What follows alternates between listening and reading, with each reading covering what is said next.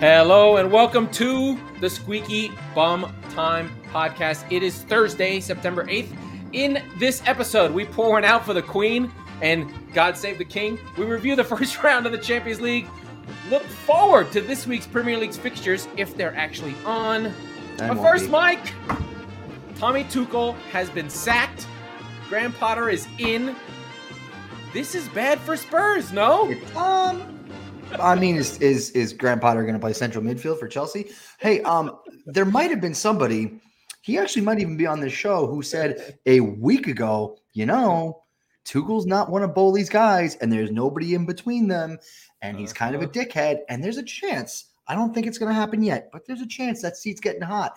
Bam! He got Zagreb. He's out of here. Yeah. I didn't pick up that was putting down, and I think in our preview I sort of had Chelsea in the top four simply because it was a vote for Tuchel. I believed in him as a coach. He had done really well, especially in his first 50 games. There's been he actually managed Chelsea for exactly 100 games, so you get that nice 50-50 split. And the big difference is 59 minutes. The big difference is this latter half, the defense collapsed. I think part of that is Mendy stood on his head for at least 15 to 25 of those games, and he kind of fell back to earth. Yeah. And then I think Tuchel, and I didn't know this, and this is a famous, if you've ever read many years ago, there's a book called Fantasyland where a guy did a fantasy baseball draft and actually went and met all the players and did like two different types of research. One guy did all analytics and the other guy did all like soft power. And he did take into consideration guys getting divorced in a fantasy season and whether you should draft them. The famously, the big hurt, Frank Thomas, was on the no draft list because he was in the middle of a divorce and he had a bad season. So Tuchel was in the middle of a divorce last season, and apparently that spilled into the locker room, spilled into the way his demeanor was. And so there's a lot of reasons for Tuchel sort of blowing it.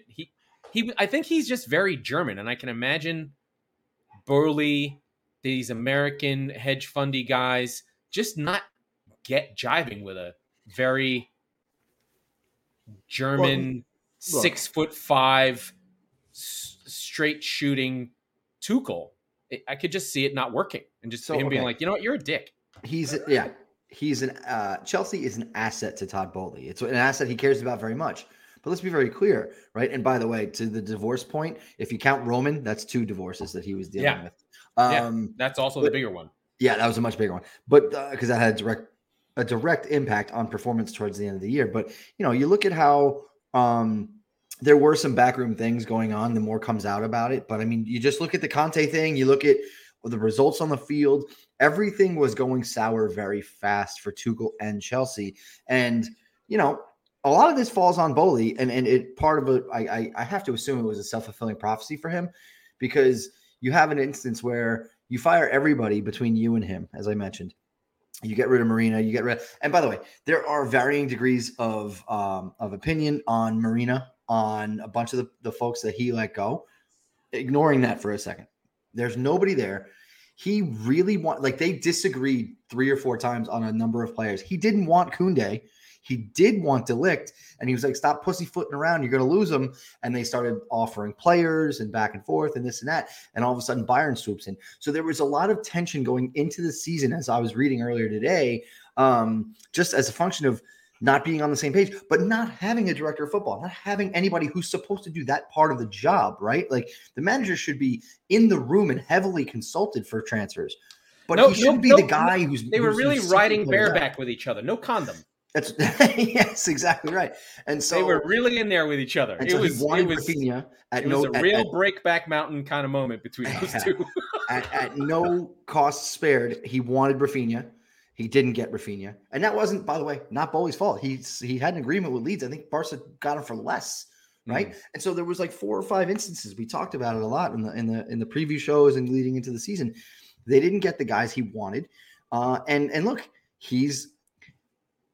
let's say that, ignore Chelsea for a second. Let's say that this is Conte and Levy, and Paratici's in the middle, so that's fine. But they don't go out. They don't get Basuma. They don't get. Yeah, it would be bad. They wanted Koundé. They didn't get Koundé, right? So how many times have you heard this story about Conte now, right? 2, 3 times. So it was the same exact thing. It was just Tuchel and Chelsea instead of Conte and Spurs. Yeah, and I think the other thing is there seemed to be like Tuchel seemed to not want to do the work involved with recruiting or making the pitches. Like he had to make decks and explain his reasoning. He's like, I want to coach. I'm not giving you the stats on this guy. I don't need to prove it to you. But I'm sure these guys are all data guys and all this stuff. Whatever the case is, it's completely weird to do. You did a whole transfer window with the guy, bring in Aubameyang, and fire him.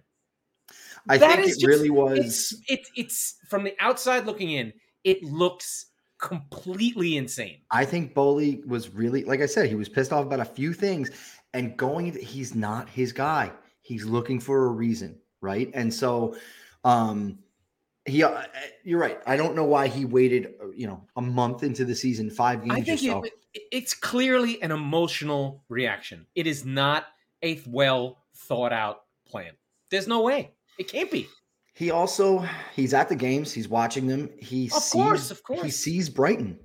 Brighton, and he goes, man, someone's going to snap him up. I didn't want Graham Potter to go to Chelsea for 2 reasons. I fucking hate Chelsea, and I love Graham Potter, right? Like, I think this is the. I had an idea if we make a video and rename it, how this is the worst thing that could have happened to Spurs, because Potter is the guy who should have been Spurs manager. Yes. And right? Look, it was all lined up, like philosophically, all of it felt very Chelsea, and he was not going to fight with Levy, and he would have taken what was given. It was the right guy in the right place, and now he's at Chelsea, where, granted, the culture is expected to change, but this particular action is in line with institutional Chelsea. Well, okay, so 2 things. That means that he will definitely be Spurs manager one day, like AVB, like Mourinho, like Conte. But, the other thing is that he said no. In the Nuno era, he said flat no, Daniel Levy. I don't want to deal with your bullshit, because you know what he does? He goes out and he goes, I know, like you said in the last few shows, we're going to get Caicedo. We're going to get, different players to come in, because we're going to have to sell Cucurella. We don't want to. We're going to have to sell Bissouma. We don't want to, but we're going to. And he reloads before that. And he would not have gone on with Levy, and he knew that. So yeah, I think so. So we have 2 things, right? We have the Tuchel thing. That's a drama that happened that is insane in and of itself. The hiring of Potter happens really fast. And what does that mean for Chelsea?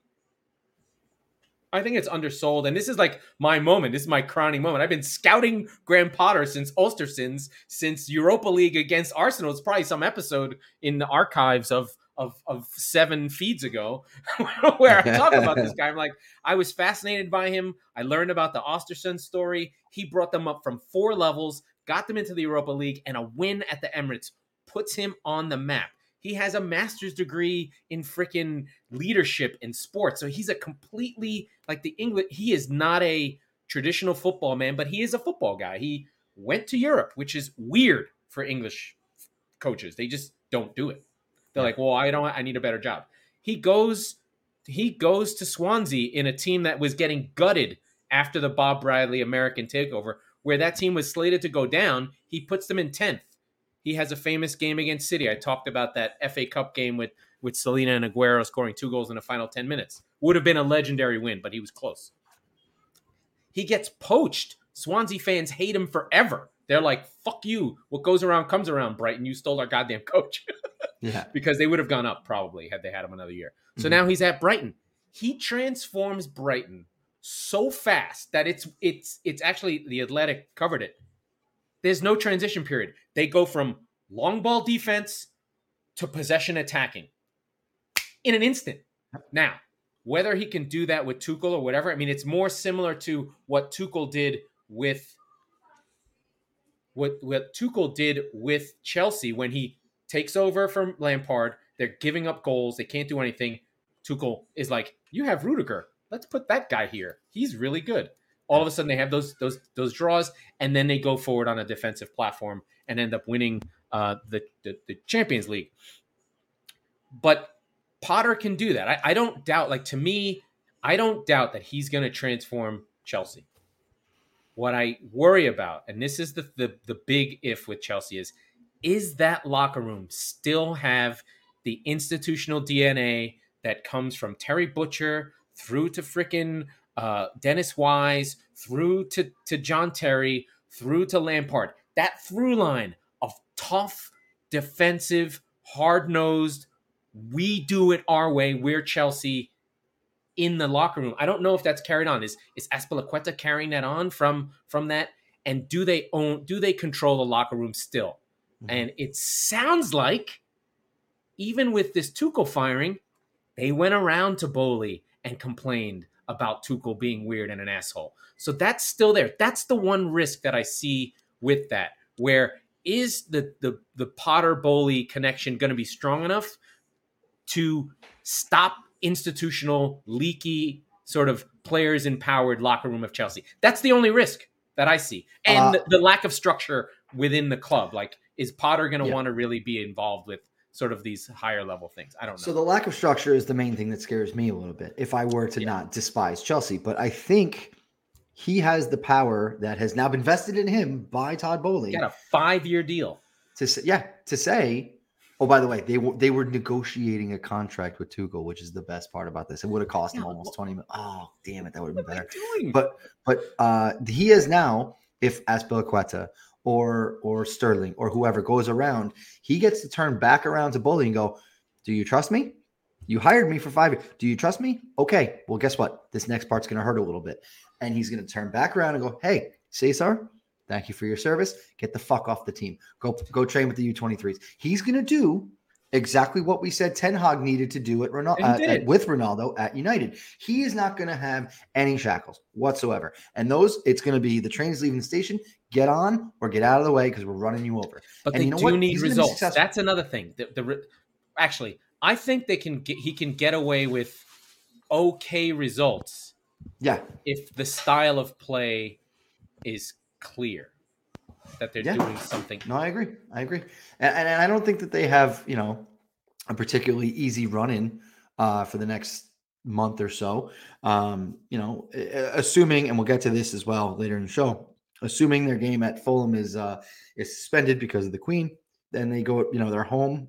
They're back home. So they're RB Salzburg next week in the Champions League, which, oh, by the way, they're in last place of the Champions League group right now.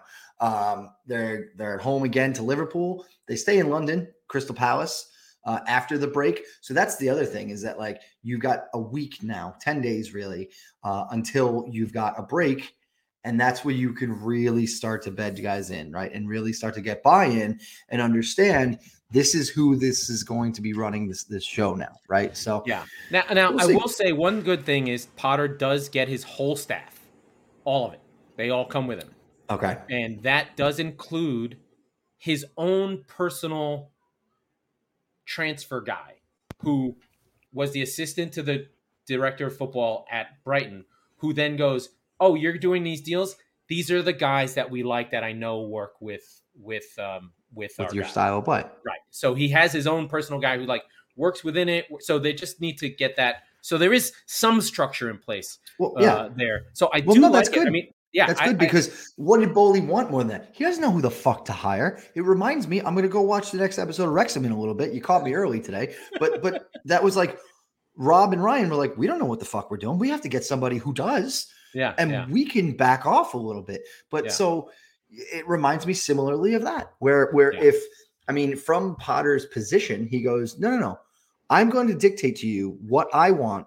You're up Schitt's Creek. You just fired your coach after game 6. He doesn't strike me as that guy. Everything about him has been a very conciliatory modern. He's not like I'm not saying he's pointing the finger in his face. What I'm saying is I want, and it reminds me of what Pochettino did with Jesus Perez and a couple of his backroom staff, where he's like, I want my guys. If you want me, you want them too, or none of us are coming. And that's coming, you know what I mean? So he's not like, oh, fuck you, this is what I want. It's like, no, we're all coming, and you're going to be better off for it. You know what I mean? Yeah, no, but I just want to make sure it's not like this dictatorial. I mean, and Potter's not like, doesn't come off in interviews as some know-it-all. He's very conciliatory and chill and whatever. I think it's good for the league. It's exciting. It's a storyline we're going to follow. We're going to see what happens with Chelsea. Everything's going to change really fast. I think what's funny about the Brighton narrative is just like how little, like it always seems like people think that this is new when Potter's been awesome the whole time. Yeah. If only there were a podcast that we're talking about him for the last 3 years. It's been me. So we've got that. We've covered that. I do want to get into the Champions League scores. Give me the cue, brother. Go for it. All right. Off this, Dinabro Zagreb 1, Chelsea 0. That's when we got the trigger for the firing. We warned you about Zagreb, but I didn't know it was going to be this bad. Dortmund 3, Copenhagen 0. Dortmund firing Gio Reyna, America's number one midfielder with 2 assists, comes off the bench. Benfica versus Maccabi. I don't even know who Maccabi Haifa are. Who cares? They're an Israeli team. Yeah, I don't know how they get to be part of Europe. City destroy Sevilla. Sevilla have not won anything, but they made it to the Champions League. They're terrible. Holland with 2 really fun game. Another look from City. We play our brand new central defender that no one remembers. Red Bull Salzburg. Tough Red Bull Salzburg. Get a 1-1 draw with Milan. Okay. Celtic do okay versus Real Madrid. The atmosphere is incredible, but Real are better than you. They hung in there for a while, yeah. Yeah, they really did. And then Modric with the classic, the outside of the boot thing that he does makes him feel like he has 2 left feet because he can play his right as a left foot. It's bizarre. Plus, he has his actual left foot. Then the world's darling Shakhtar Donetsk, whose stadium and country has been invaded, beat RB Leipzig. They're always good, RB Shakhtar Donetsk. They have good institutional things. PSG, Juve, the first half of this, PSG completely destroy Juve. Are not Mbappe at the class of that level. Mbappe with 2 incredible goals. Then one note on this, because we're not going to talk a lot about it. Weston McKennie, similar to Gio Reyna, comes on, gets a goal, changes the game. Clint Dempsey talked about it on the broadcast, but basically PSG were running rampant, and Juve was afraid, which is crazy to say out loud. But Weston McKennie came on and got back in their face, changed the game. They almost got an equalizer. He's such a Premier League player. He needs to get out of Italy. He'll play so well. Like if they could get him to Leeds and play with Adams, that would be amazing. Anyway, Ajax completely annihilate Rangers. It was laughable. I felt bad for Rangers. They were so bad. Sporting defeat Eintracht Frankfurt and our friend Utbar. Eintracht, their first time in Europe. Very exciting for them. Bayern dominate Inter. It's not close. Leroy Sané, former City, fantastic in this game. Sané, if he's unlocked, he has potential to be one of the greats in the league. Still only 23 years old. Barcelona 5, Victoria Pleasant. I don't even know what we're going to talk about. The only reason to talk about this is Lewandowski scores a hat trick. He's incredible. He's the first player to ever have a hat trick for 3 different teams. Wow. Then we're going to go on to this game next. But Napoli 4, Liverpool 1. Holy shit. Liverpool were awful. Could have been 5 or 6 or 7. We'll go into this later. Yeah. Atletico 2, Porto 1. Game of the week. All the goals were scored in the last 5 minutes of extra time. Game of the week. Wow. Well, the last 10 minutes were the game of the week. Then your beloved Tottenham get off the schneid. Tough game for Marseille, but Tottenham have been grinding, winning games, winning them ugly, controlling without the ball. Richie gets his 2 goals, cries with his parents. Really cool moment. Then Club Brugge and Leverkusen making up the numbers. I don't even know who was on these teams. Goodbye, Leverkusen. Hello, Club Bruges. Let us go to our specific Premier League friends. We start with Napoli, Liverpool. Oh. Wow. So just from the off, Victor Osimhen, or however you say his last name, really, really at it. But the thing in the first 45 seconds, almost scores a goal. Hits the post. But so the thing I noticed when they played United, and I didn't say anything about it, but I mean, we battered Trent Alexander-Arnold enough. But it's no longer just he's bad positionally, or he's too far upfield, or he doesn't read runs. They're attacking him in the last third of the field, and it's not even that he doesn't pick up a player. I forget who it was. I think it was the Bruno Fernandes goal for United, where basically they play him in. It's like the controller disconnected, and he's just standing there. He just stands there. It's incredible. It happened twice against Napoli, and you got to wonder, like, how is Jurgen Klopp not ripping his head off? Like, I don't know how that works.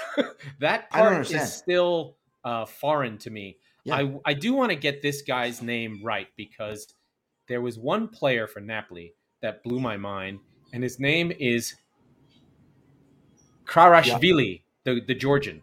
He was really good. Oh, yeah. He was terrorizing. Joe Gomez was so bad in the first half. He kept on trying to play this offside line, kept on moving forward when no one else was moving, kept on getting in trouble, kept on getting get around. He just was completely out of sync with Van Dijk, and he got yanked. That's how a central defender getting yanked in a game, which was actually for his own good because he was that bad. He has been good this year, but I mean, it's just a really bad night for him. And Van Dijk was bad too. Van Dijk freaking smashes Olsenham's foot on a VAR check. That's 2 penalties in the last 7 games. He hadn't gotten 2 penalties called on him in 150 before. Yeah. The whole team is completely disjointed. The press doesn't come. You know what they look like? If you recall this game, I'm going to bring it up for you. The last game of Alex Villas-Boas. High line, no press. City score 5. Aguero with 4 goals. It was your remember. But remember, we talked about it then. It's like, you cannot have a high line if you don't press the ball because you just wait. And the guy looks up. It's like, oh, now there you go. And that's what was happening to Liverpool over and over and over again. It was absolutely incredible. And I don't know where Liverpool go. I think Klopp said in his interview he'd never seen his team be this disjointed and with that much space. I think, and I tried to watch it back, and I did sort of notice they're not compact. The lines are really wide apart. There's a lot of gaps. They're not getting special performances from their big players. They really lived on Van Dijk being incredible and Salah. Superhuman, and Salah being superhuman. And they're just okay now without someone stepping up. I think last year, a lot of times, Matip was really, really good and saved Liverpool, or Alisson would get a key save in a moment. And I had been saying it. We watched Liverpool down the stretch last year. They had 92 points. It's not, but they would get lucky. Like, sure. Like Alisson would just save their ass with a save. And he's not getting that extra. He's not saving them. He's not. Well, you always these are say, tougher right? chances, but you know what I mean? Like they're not getting the luck. Before we get into, what specifically, because I have a couple thoughts on Liverpool right now, even down the stretch, the game against Spurs at Anfield, where they do get a bounce, but it ends up being a 1-1 draw, and that ends up being the game pretty much that seals the league for City. But there's not a whole lot of cohesion, where Jota was really great early on when Salah wasn't really, right? And so he's been kind of hurt and all that stuff. Yeah, they're missing a lot of guys. There's no doubt about that. But it's that extra 10%, right? You always say, like, you can get, like, Spurs are as good as that end of Liverpool's season last year. I'm not saying that they were Liverpool-ish. I'm saying the last 10 weeks, let's say, whatever, give or take. But to be a challenger to the Liverpools, to the Cities, to whoever, historically, there's that extra 5 to 10% that you really, this is why you were making fun of me in the last show about Conte saying 3 and 4 chances wins away. That's the amount of difference, right? One good player per window for 3 windows. That's the difference. And we talked about it until we blew in the face last year. Liverpool's best 11 was as good as anybody, but City's 1 through 18 was as good, and their 12 to 18 was holy shit better than Liverpool's. Yeah, so, and that's the sort of thing that I might think about. I've been writing a lot on Reddit, trying to sort of put the name of the band out and talk about things. And I sort of made a thread about, I think it's really hard for Liverpool to go again. You have 2 out of 4 seasons where you almost win the league, where had City not existed, they would be 2-3-time champions. They would be considered one of the great teams of all time with a Champions League. But last year, they were going for a quadruple. They win 2 of them, but they lose the league in the last day. Yeah. And then they lose the Champions League to Real Madrid. There has to be a hangover. There has to be a what the fuck? And a lot of those guys, it's, with City, I said this term and a guy got upset at me. I said they're robotic and they're controlled, but they're robotic in that the system looks the same no matter who the players. They come out, they come in. They move in, they move out. It doesn't matter. The patterns are the same. You know how City are going to play. Bing, boom, bam, boom, infield. Liverpool's a little different now. No, but I mean, it is. But they're trying to work it in. Yeah. But with Liverpool, it lives on the personality of the players, right? It's a team that runs on emotion rather than precision, rather than technocratic. I think it's both. It's organic. But you know what I mean? Like, it reflects the managers, right? Like, Pep is a bureaucrat. Pep is, he has passion, but it's passion for perfection, right? Whereas Klopp is like passion for, is more of a football coach, more of a Lombardi, where we run the fucking power sweep 47 times and you do it because you love it, right? He's here you go. He's a nuclear physicist, Yeah. right? And Klopp is Robin Williams in like Dead Poets Society. Exactly right? that. Like that's one's that's an English teacher, one's a math teacher, but incredible at both. No, absolutely. They're both phenomenal. It's just the differences in philosophy are absolutely night and day, which has made it so compelling why they've been neck and neck for the last 5+ years now, right? Yeah. And I think that they have to. I have all the faith in Liverpool that they'll get Jota back. He'll bring new energy. Nunez will start to work. It'll work. They'll get one of their midfielders to start working. But the thing is with the margins, it's literally a foot off. Like there was a play that Henderson missed that they showed a highlight of where he would have normally cut it out, but he was a foot off. It was in the United game. And he swings a boot at it and he shanks it. If he's a foot closer, he just clips it and he fires it away. But they're literally just a foot off from where they're supposed to be. And then their spacing is all wrong. And I think Klopp will get there, but you never know. You never know. I'm surprised at how quickly it's sort of collapsing. If it is indeed collapsing, I think top 4 is now maybe a struggle for them. No, I don't think that is. Although with Chelsea's supposed or expected resurgence, it might be. But but it's going to take time. There's no way Chelsea's going to. Here's the problem at Liverpool. We're galaxy branding this, and none of the things we're saying are that far off at all. But you have 38-year-old James Milner, and you have Harvey Elliott in your midfield 3. That's not a formula that wins. No. So when Arthur gets involved, if Thiago can stay on the field, it's a different story. And you know what? You have to actually discount that at this point. You can't plan for Thiago to be there. They're at this point, if they lose Fabinho, their season's over. They're screwed. It's like when they lost Van Dijk. But they lost all 6 of their defenders. I know that was bad. That was bad. And they still made the top 4, which was fucking incredible. Well, it was a rough league that year. But no, that's the idea, right? Is that if you bring in Arthur, you can rotate in Thiago to try and preserve him, right? As long as it's not Milner and Elliott starting at a hostile environment, which by the way, they've never won. Napoli might win Serie A. They might. They're really good, and this league is 1990. shit this year. Right? Yeah. Inter won the league last year, and Milan won the league last year, and they're terrible. Inter, I looked, is mid-table. They just got their doors blown off by Bayern. The Serie A is wide open. Salernitana, now's your time. It's a good league. It's a good league. I wish I could get more into it, just to pick a team and find a way forward. I would. You have a Napoli. Team. You have a team. Salernitana. My boys. Okay, so we've got Liverpool. We've really covered it. I believe. I mean, we can probably try and touch the schedules as we're going through it, just to get a sense if the games are played, because the Queen died apparently. God save the Queen, God save the King. It's an impending announcement that it's not going to be. By the time this show comes out and you guys are listening to it, I don't even want to pretend that the games are going to be played, which is upsetting because there was an El Dushiko on the schedule for a 12:30 start Eastern time, which would have been awesome because there's not that many good 12 o'clock college football games. It would have been perfect. And then Liverpool were playing Wolves, which they shouldn't really worry, but they did get Diego Costa. That did get cleared. Yeah. They can. Although Wolves are weirdly tough. Champions League though, because we'll stay in the Champions League.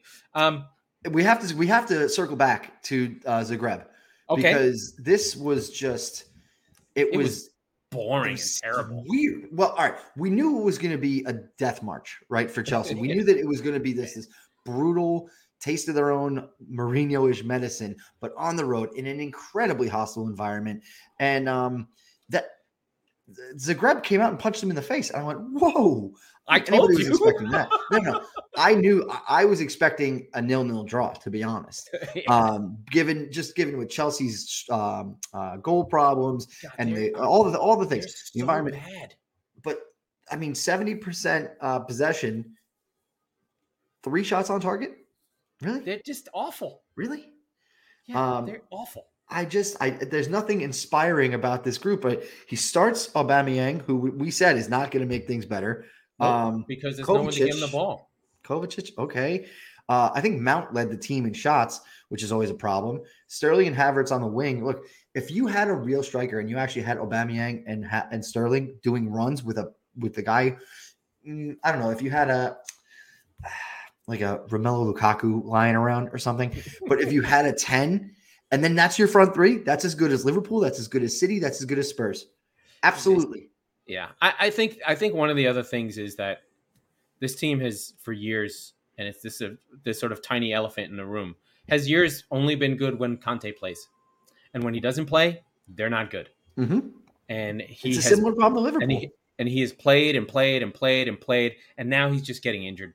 He's only good for about where he used to be good for like 3,000 minutes. He's now good for about 2,500, maybe even 2,000. I'm going to sound like a son of a bitch. He's incredible when he plays. The team completely changes. I'm going to sound like a prick, but like the big win of that Tottenham-Chelsea draw was not so much that Chelsea dropped points, that we took Conte's hamstring with us. It really went bad. It went pop. Yeah, and I'm not, but for real, once we knew he was going to be out for 6 to 8 weeks, I was like, see ya, Chelsea. We're going to be 10 points clear, you pricks. Like, no chance. Yeah. And so it's a lot of the same problems as Liverpool, realistically, right? Because you have your Trent Alexander-Arnold and your Andy Robertson. You've got Chilwell and or Cucurella and Reece James, Reece James was playing the right on a back three while was it Azpilicueta? Who was on the right? I think Azpilicueta played in the back with Koulibaly. Right, but what I'm saying was he was playing in the back. He was not being a wing back. But now what I said was, he should, with Fofana, he should be able to, who, by the way, was playing central, which I haven't seen that much of him. It was Koulibaly, Fofana, Azpilicueta, Chilwell, and Reece James. But the point I'm making is that Chilwell and James, similar to Trent and Andy, they don't give a shit about their own end, right? They're like, James actually does to an extent, but they're so much more attacking. Yeah, they're wingers. Players. So, okay. Well, if you've got those guys going like this, you've got Kovacic kind of just standing there, Mount getting forward. Yeah. How the fuck do you not expect to get hit back on the break? Well, they got hit on the break because Koulibaly just jumps in, and then it's in a foot race. And I thought Fofana was supposed to be the speed in that back three, and he loses a foot race, gets stiff-armed with a guy who has the ball at his feet. It was incredible. Yeah, it was awesome. The stiff arm, and then the finish was incredible. There was another shot that to be fair, Kepa saves in the second half, but they didn't create anything. And Chelsea are just bad, and Tuchel got canned because not because of this game, but because of the last 20 games. Well, yeah, and this was just the straw, like the final straw, right? And I think that, like I said in the top, I think the Conte thing was part of it. I think the backroom disagreements, I'll say, about transfers was a big part of it. So, yeah, I mean, that is what it is. I don't know what there is to say about City other than Haaland again.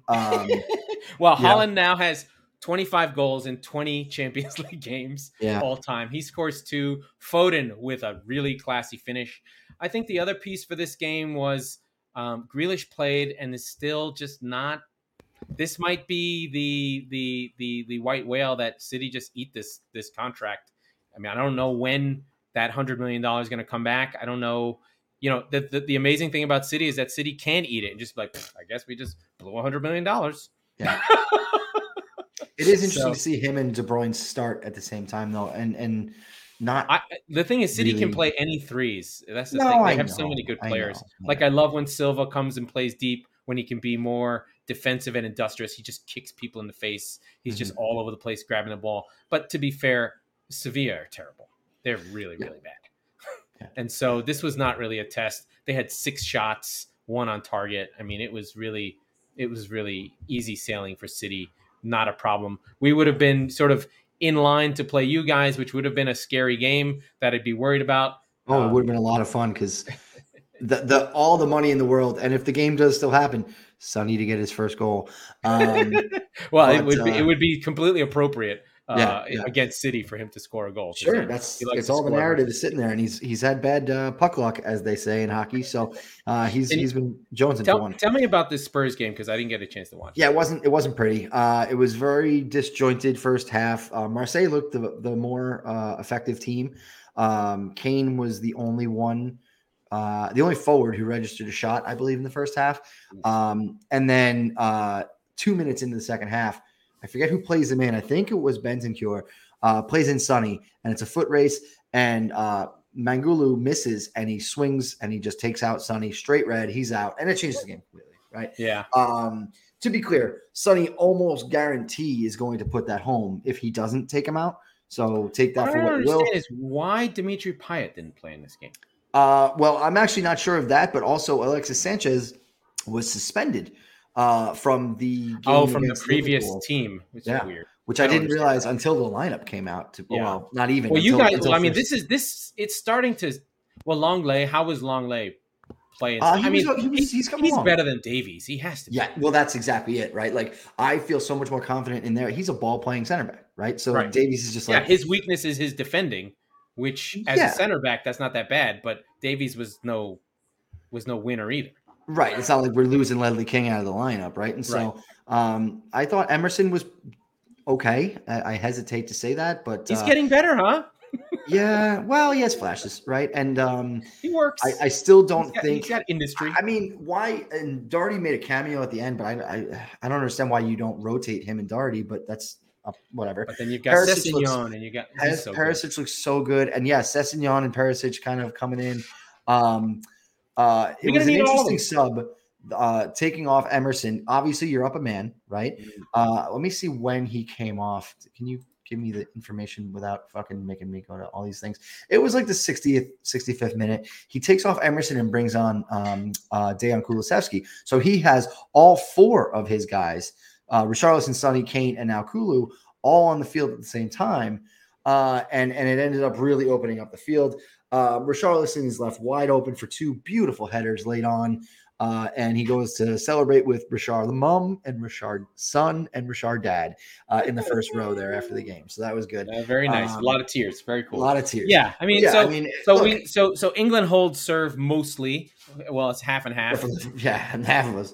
Half the teams do, and so we see our friends move on and move through, and we've got the Champions League is long, and you can come back from these things, right? If you remember, Spurs lost their first two one time and came through.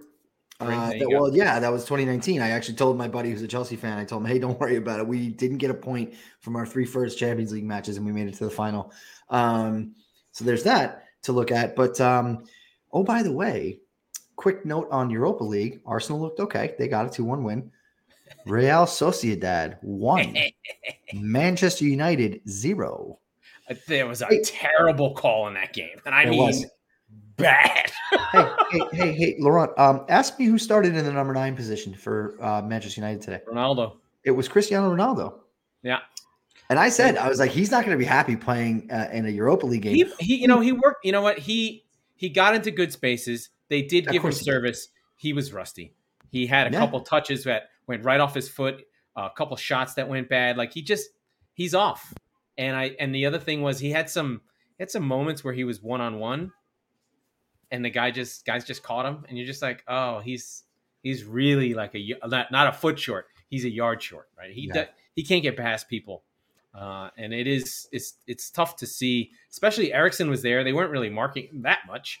The one thing I did watch the first half of that game, I just kept my eyes on that number 21 for Real Sociedad, and I just beamed as David Silva moved around in number 10. Just reminded me of old times. Yeah. Balls fired into him. He'd take him on his right foot. You'd be like, you don't use your left much. Oh, that's why. You have the greatest right foot of anyone ever.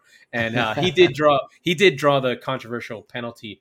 It was bad. I mean, Martinez runs out full speed to block the shot. It hits him in the leg, then the hand, and they call the penalty. That should never be a penalty, even if it was directly to his hand. They have to sort that out. That's just stupid. I mean, and at that point, United lose. So, I mean, I think the highs that they've been on, now they come back down to earth and go, okay, we really don't have depth. We really can't play Ronaldo yet.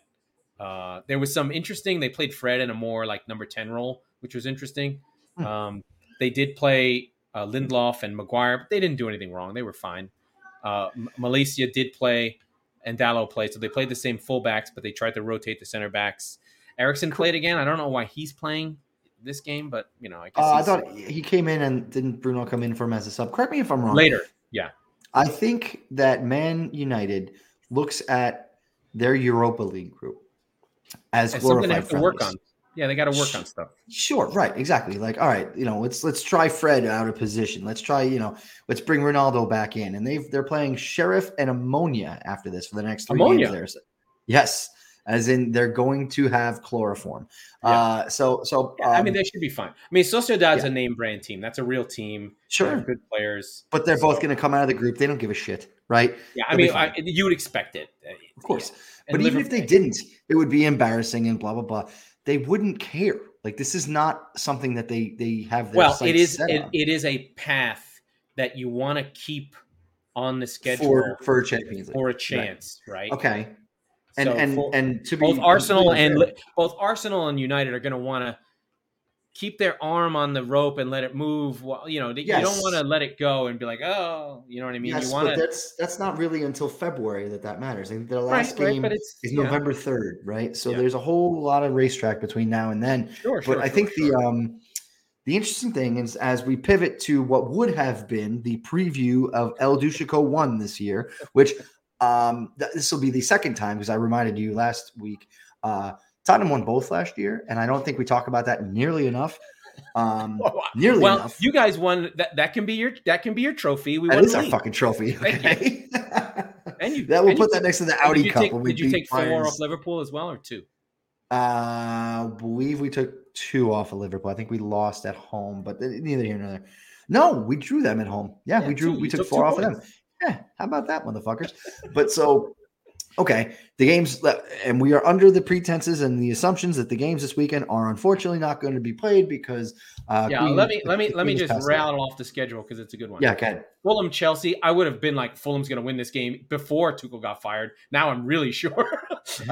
Liverpool at home versus Wolves. You'd expect it. Get that one cleaned up. Then Bournemouth, Brighton now takes on a new look. Who's going to coach Brighton? Apparently, it's Adam Lallana, which is hilarious. That's and then Southampton, Brentford away. I don't feel good about. Southampton at home. Interesting stuff going. That's a fun game. That's like the hipster special. Then Leicester City, Aston Villa. You would have been a loser goes home had Aston Villa not got that draw, but now it's loser goes home for Rodgers, who now has his teams, his spaces. Can he go somewhere? Does he want the Brighton job? I don't know.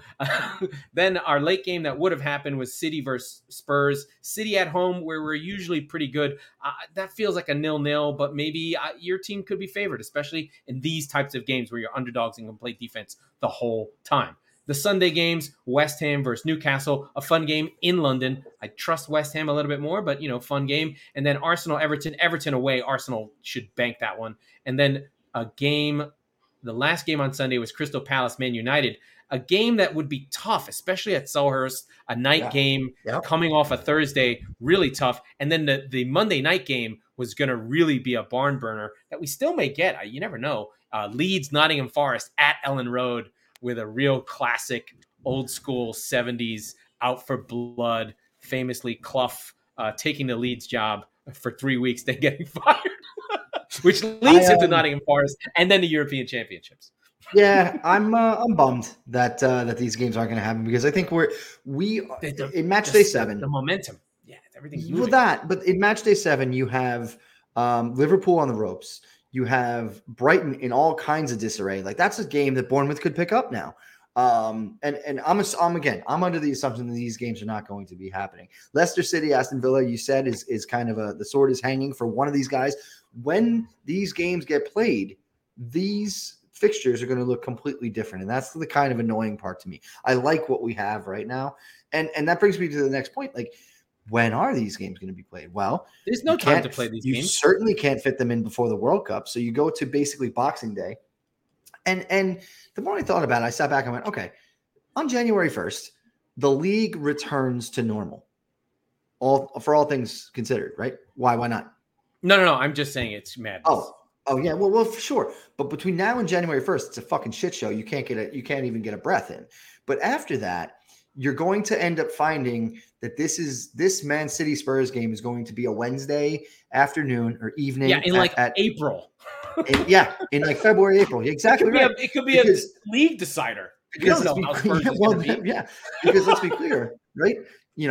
we fully expect City to get through in the Champions League group stage. Yeah, they'll right? they'll be in all fronts. Yeah, Spurs have the laughing stock of the groups, and they just beat Marseille, who's probably, for my money, the best team in the group other than them. So they've got 3 big points in the back, so they're going to get through. So you're talking about the round of 16 games in early February, I believe. I don't have the dates in front of me, but depending on where that goes, if City get to the last 8, City and Tottenham need to both have a week off, which is going to be kind of rare as the FA Cup goes through, as the Carabao Cup goes through. So you're right. It could be if you're Conte and you're City and you know these games are coming, you fucking mail in those goddamn League Cup games. Mail in the FA Cup. You got to go. Yeah. Well, I mean, maybe not for Spurs, but for City. But we're on all fronts. It's weird, the mentality of what you want to do. Thing. We might play on February 4th at Spurs Stadium before we play in Manchester. In fact, I would bet that that's the case. I think it's a stupid idea to fucking cancel games for a 96-year-old lady who everybody loves. I get it. They're English. I understand it. But do you get a day off from work too? Like, I'm sure they're not getting it. No, they're not. Dude, they're just canceling games. I liken it very much. And by the way, it's so literally unprecedented, and I don't want to go too literally much unprecedented. It is literally unprecedented. We don't know anything. 72 fucking years. But no, we don't know a goddamn thing. But it's been 72 years since the last time this happened. So yeah, and they played in 1952 when her father died. Well, whatever, right? I mean, come on. But that's genuinely jarring just to think about it in those terms. And the only other parallel I could make is actually Pope John Paul II dying in 2006. Nice. And that one was close to me because I was in Italy. Funny story. I was actually the last papal audience for Pope John Paul II. So you could argue I killed the Pope. Was like this and bent? Yes, that's correct. I killed the Pope. So point is that when I did. I killed the Pope. When that was all happening. And so did Liz Truss. She killed the Queen. She got sworn in as prime minister, and then fucking outed her. The entire country shuts down. It was a school trip. I was in high school. There was a bunch of we were, 75 people on this trip. Yeah, but it's not Italy. Going to be able to get home. Listen to me. What I'm saying is the whole fucking country shuts down, and that's the Pope dies every 20 years, right? More than that, or more frequent than that. I get it. I get it. It's the first time in 72 plus years. I understand. They're going to take a long weekend on it. They are. And you know what? I don't like it because I love having my games in the morning. You don't like it for same reasons and more probably. I understand. It doesn't matter. She's an embodiment of the country. She's an most institution. People who are. Yeah, most people have. She's been the only queen they've had. You have weird tweets from Mick Jagger, who's like, "I remember seeing her get married when I was a kid." I'm like, he's 147 years old. I didn't think Mick Jagger was a kid when he saw her get married. Yeah, no, that's exactly it, right? Like, in fact, every single person at the club, coaching, running the league, has only known this woman as the queen. And by the way, it's a figurehead. It doesn't matter. Like, by the way, the whole Boris Johnson thing was functionally 500 times more important to the country's day-to-day operations. No, but I have an interesting one for you. Okay, so King Charles III, Prince Charles, now the king, he does not carry a good name pedigree. King Charles I, executed during the Glorious Revolution. King Charles II, his son, who came out of exile during the Restoration and was king on name only because Cromwell ran the country, was known as the Merry King, who had 12 illegitimate children, but no heir. Jesus. So, Prince Charles, you're in good company. We are divulging into real legend. But, of course, Prince Charles famously saying that he wanted to be Camilla Bowles, his wife and consort. He wanted to be her tampon and put it in his teeth because that's the kind of dirty talk they had. We're getting into Neil Mope territory. You got anything else for us? No, that's it. That's just. I want to say, God save the king. The queen is dead. God save the king. Will you play the fucking games, you numbnut, toothless, goddamn English people? I need it. Let's go home. That was the Squeaky Bum Time podcast with Mike Salerno and Laurent Cortines. We are the football wing of the Chop Sports Network. I'm not sure which days we record, but usually Tuesdays and Fridays, sometimes Mondays and Thursdays. I don't know what we're doing. So be sure to subscribe wherever you get your podcast so you never miss an episode and you never miss your period blood tea. And please leave a something on Apple so that we need to A rate and review, review you the show. moron. God damn it. I was trying to Can't add do lib, anything. it didn't You know work. what? The English might have shitty teeth, but they're fucking more functional than you are. Get the fuck out of here. Let's go.